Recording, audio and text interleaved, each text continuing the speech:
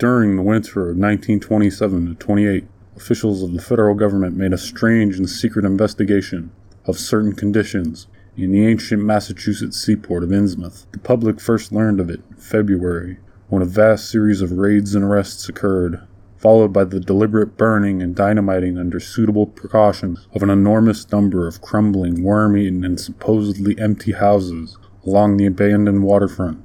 Uninquiring souls let this occurrence pass as one of the major clashes in a spasmodic war on liquor.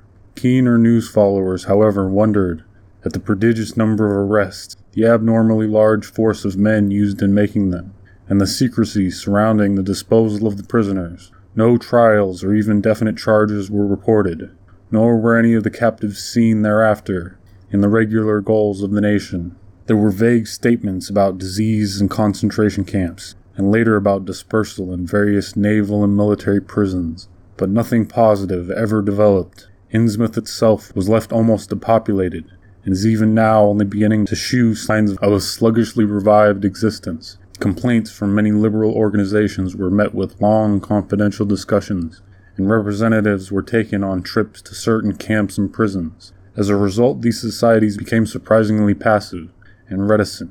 Newspapermen were harder to manage, but seemed largely to cooperate with the government. In the end, only one paper, a tabloid always discounted because of its wild policy, mentioned the deep-diving submarine that discharged torpedoes downward in the marine abyss just beyond Devil Reef. That item, gathered by chance in a haunt of sailors, seemed indeed rather far-fetched, since the low black reef lies a full mile and a half out from Innsmouth harbor. People around the country and in the nearby towns muttered a great deal among themselves, but said very little to the outer world. They had talked about dying in half-deserted Innsmouth for nearly a century, and nothing new could be wilder or more hideous than what they had whispered and hinted years before. Many things had taught them secretiveness, and there was now no need to exert pressure on them. Besides, they really knew very little, for wide salt marshes, desolate and unpeopled, keep neighbors off from Innsmouth on the landward side. But at last I am going to defy the ban on speech about this thing. Results, I am certain, are so thorough that no public harm, save a shock of repulsion, could ever accrue from a hinting of what was found by those horrified raiders at Innsmouth. Besides, what was found might possibly have more than one explanation. I do not know just how much of the whole tale has been told, even by me, and I have many reasons for not wishing to probe deeper. For my contact with this affair has been closer than that of any other layman, and I have carried away impressions which are yet to drive me to drastic measures. It was I who fled frantically out of Innsmouth in the early morning hours of July 16th, 1927, and whose frightened appeals for government inquiry and action brought on the whole reported episode. I was willing enough to stay mute while the affair was fresh and uncertain, but now that it is an old story with public interest and curiosity gone, I have an odd craving to whisper about those few frightful hours in that ill-rumored and evilly shadowed seaport of death and blasphemous abnormality. The mere telling helps me to restore confidence in my own faculties, to reassure myself that I am not simply the first to succumb to a contagious nightmare hallucination. It helps me, too, in making up my mind regarding a certain terrible step which lies ahead of me. I never heard of Innsmouth till the day before I saw it, for the first and so far last time. I was celebrating my coming of age by a tour of New England, sightseeing, antiquarian, and genealogical, and had planned to go directly from ancient Newburyport to Arkham, whence my mother's family was derived. I had no car, but was traveling by train, trolley, and motor coach, always seeking the cheapest possible route. In Newburyport, they told me that the steam train was the thing to take to Arkham, and it was only at the station ticket office when I demurred at the high fare that I learned about Innsmouth. The stout, shrewd-faced agent, whose speech shewed him to be no local man, seemed sympathetic towards my effort at economy, and made a suggestion that none of my other informants had offered. "You could take that old bus, I suppose," he said with a certain hesitation, "but it ain't thought much of hereabouts. It goes through Innsmouth. You may have heard about that, and so the people don't like it.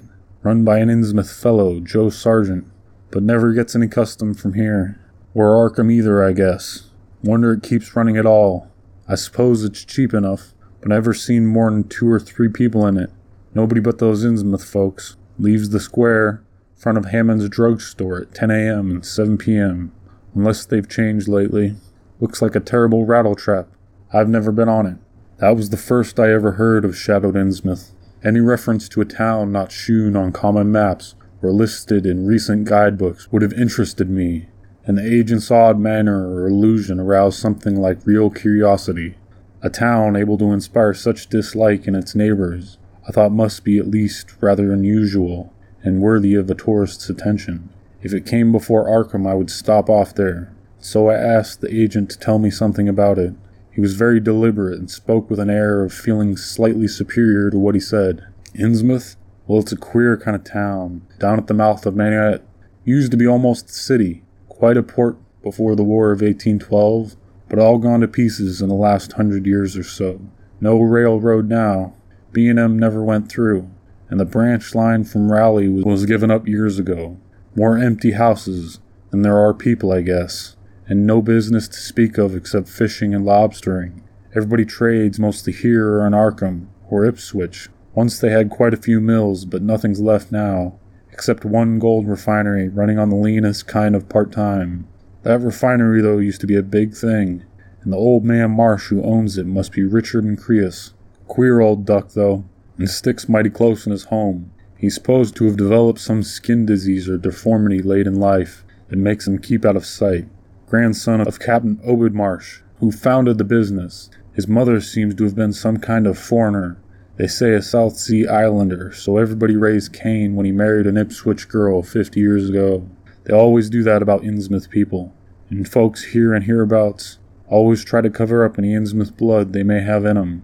But Marsh's children and grandchildren look just like anyone else so far as I can see. I've had 'em pointed out to me here. Though come to think of it, the elder children don't seem to be around lately. Never saw the old man. And why is everybody so down on Innsmouth? Well, young fellow, you mustn't take too much stock in what people around here say. They're hard to get started, but once they do get started, they never let up. They've been telling things about Innsmouth, whispering 'em mostly for the last 100 years, I guess, and I gather they're more scared than anything else. Some of the stories would make you laugh about old Captain Marsh driving bargains with the devil and bringing imps out of hell to live in Innsmouth, or about some kind of devil worship and awful sacrifices in some place near the wharves that people stumbled on about 1845 or thereabouts. But I come from Panton, Vermont, and that kind of story don't go down with me. You ought to hear, though, that some of the old-timers tell about the Black Reef off the coast. Devil Reef, they call it. It's well above water at a good part of the time, and never much below it. But at that you could hardly call it an island. The story is that there's a whole legion of devils, seen sometimes on that reef, sprawled about or darting in and out of some kind of caves near the top. It's a rugged, uneven thing, a good bit over a mile out, and towards the end of shipping days, sailors used to make big detours just to avoid it. That is, sailors that didn't hail from Innsmouth. One of the things they had against old Captain Marsh was that he was supposed to land on it sometimes at night, when the tide was right. Maybe he did, for I dare say that rock formation was interesting, and it's just barely possible that he was looking for pirate loot, and maybe finding it. But there was talk of his dealing with demons there. Fact is, I guess on the whole, it was really the captain that gave the bad reputation to the reef. That was before the big epidemic of 1846, when over half the folks in Innsmouth were carried off. They never did quite figure out what the trouble was, but it was probably some foreign kind of disease brought from China, or somewhere by the shipping.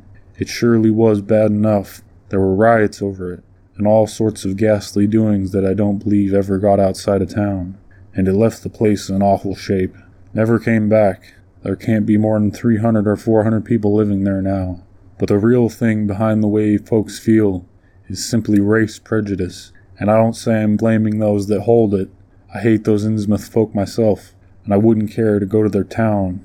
I suppose you know, though I can see you're a Westerner by your talk. What a lot our New England ships used to have to do with queer ports in Africa, Asia, and the South Seas, and everywhere else, and what queer kinds of people they sometimes brought back with them. You've probably heard about the Salem man that came home with a Chinese wife, and maybe you know there's still a bunch of Fiji Islanders somewhere around Cape Cod. Well, there must be something like that back off the Innsmouth people. The place always was badly cut off from the rest of the country by marshes and creeks, and we can't be sure about the ins and outs of the matter. but it's pretty clear that old Captain Marsh must have brought home some odd specimens when he had all 3 of his ships in commission back in the 20s and 30s. There certainly is a strange kind of streak in the Innsmouth folks today. I don't know how to explain it, but it sort of makes you crawl. You'll notice a little in Sargent if you take his bus. Some of them have queer narrow heads with flat noses and bulgy, starry eyes that never seem to shut, and their skin ain't quite right, rough and scabby, and the sides of their necks are all shriveled or creased up. Gets bald, too, very young. The old fellows look the worst. Fact is, I don't believe I've ever seen a very old chap of that kind. Guess they must die of looking in the glass. Animals hate 'em. They used to have lots of horse trouble before autos came in. Nobody around here or in Arkham or Ipswich will have anything to do with 'em, and they act kind of offish themselves when they come to town, or when anyone tries to fish on their grounds. Queer how fish are always thick off Innsmouth Harbor when there ain't anything else around. But just try to fish there yourself and see how the folks chase you off. Those people used to come here on the railroad, walking and taking the train at Rowley after the branch was dropped. But now they use that bus. Yes, there's a hotel in Innsmouth called the Gilman House, but I don't believe it can amount to much. I wouldn't advise you to try it. Better stay over here and take the 10 o'clock bus tomorrow morning. Then you can get an evening bus there for Arkham at 8 o'clock. There was a factory inspector who stopped at the Gilman a couple of years ago, and he had a lot of unpleasant hints about the place. Seems they get a queer crowd there, for this fellow heard voices in other rooms, though most of 'em was empty. That gave him the shivers. It was foreign talk, he thought, but he said the bad thing about it was the kind of voice that sometimes spoke. It sounded so unnatural, slopping like he said, that he didn't dare undress and go to sleep. Just waited up and lit out the first thing in the morning. The talk went on most all night. This fellow Casey, his name was, had a lot to say about how the Innsmouth folk watched him, and seemed kind of off on guard. He found the Marsh refinery a queer place. It's an old mill on the lower falls of the Manox. What he said tallied up with what I'd heard. Books in bad shape, and no clear account of any kind of dealings. You know, it's always been a kind of mystery where the Marshes get the gold they refine. They've never seemed to do much buying in that line, but years ago they shipped out an enormous lot of ingots. It used to be talk of a queer foreign kind of jewelry that sailors and refinery men sometimes sold on the sly, or that was seen once or twice on some of the Marsh womenfolk. People allowed maybe old Captain Obed traded for it in some heathen port, especially since he was always ordering stacks of glass beads and trinkets, such as seafaring men used to get for a native trade.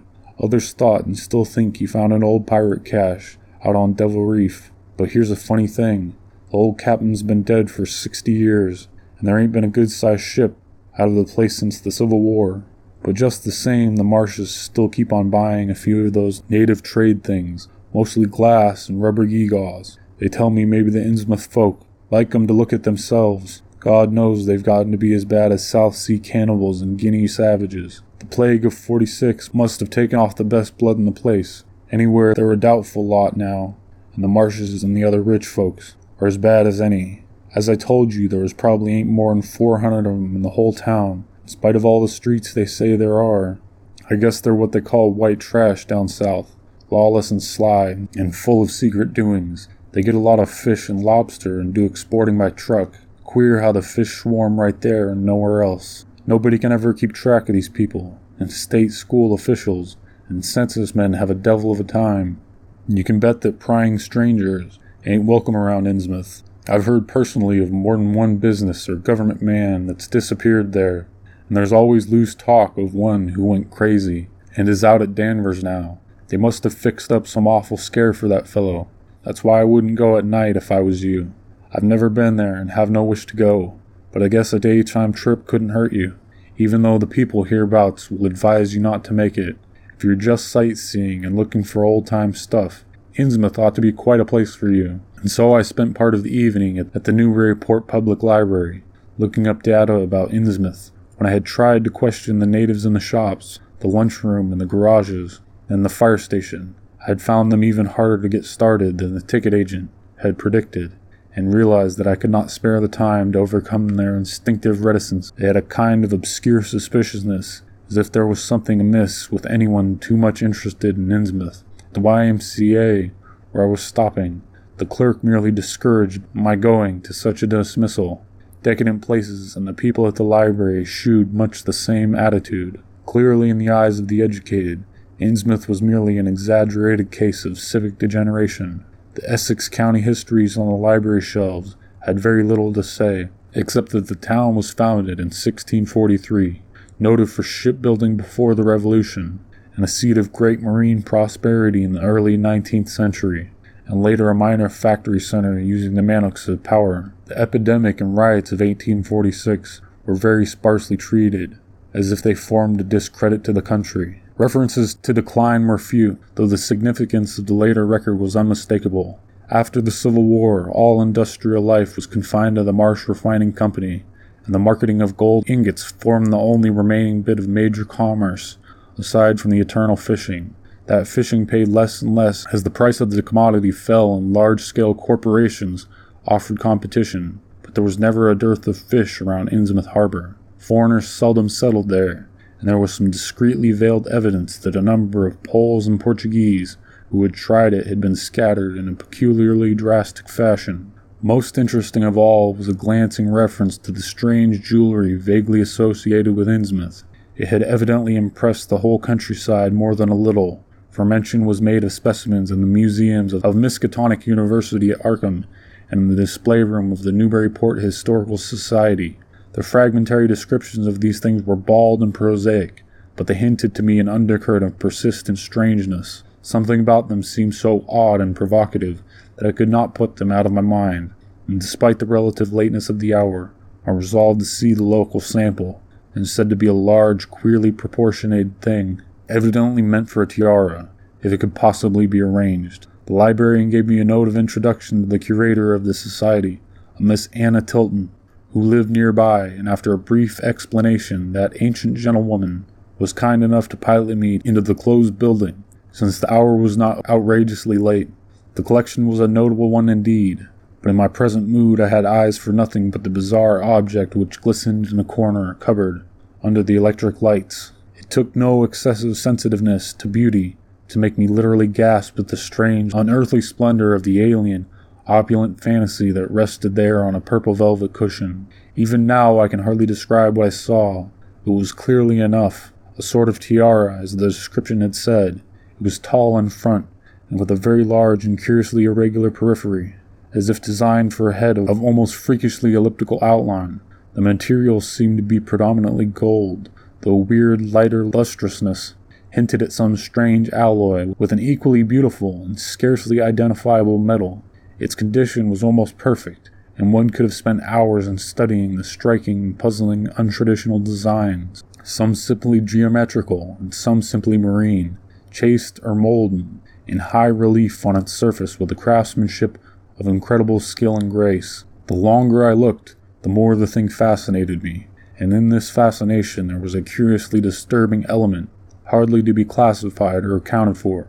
At first I decided that it was the queer, otherworldly quality of the art which made me uneasy. All other art objects I had ever seen either belonged to some known racial or national stream, or else were consciously modernistic defiances of every recognized stream. This tiara was neither. It clearly belonged to some subtle technique of infinite maturity and perfection. Yet what technique was utterly remote from any Eastern or Western, ancient or modern, which I had ever heard or seen exemplified? It was as if the workmanship were that of another planet.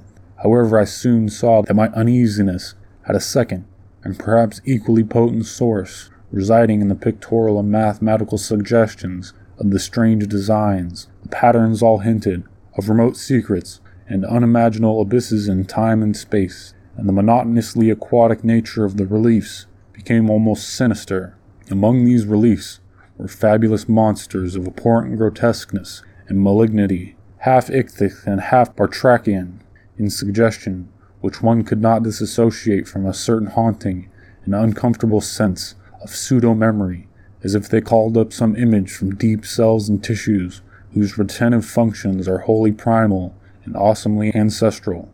At times I fancied that every contour of these blasphemous fish-frogs was overflowing with the ultimate quintessence of unknown and inhuman evil. In odd contrast to the tiara's aspect was its brief and prosy history as related by Miss Tilton.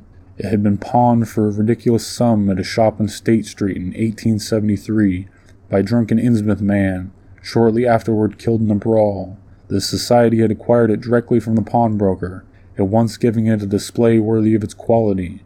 It was labeled as of a probable East Asian or Indo-Chinese provenance, though the attribution was frankly tentative. Miss Tilton, comparing all possible hypotheses regarding its origin and its presence in New England, was inclined to believe that it formed part of some exotic pirate horde discovered by old Captain Obed Marsh. This view was surely not weakened by the insistent offers of purchase at a high price which the Marshes began to make as soon as they knew of its presence, and which they repeated to this day despite the society's unwavering determination not to sell.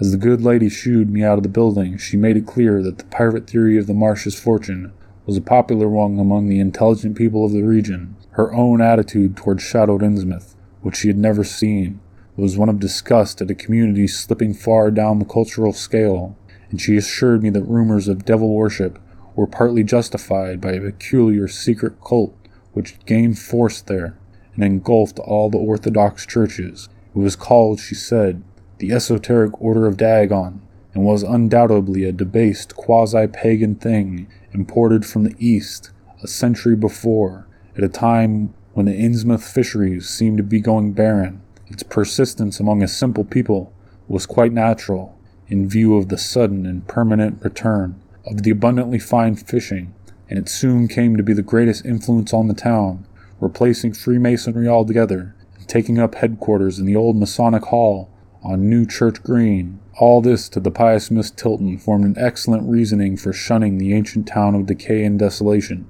but to me it was merely a fresh incentive. To my architectural and historical anticipation was now added an acute anthropological zeal, and I could scarcely sleep in my small room at the Y as the night wore away.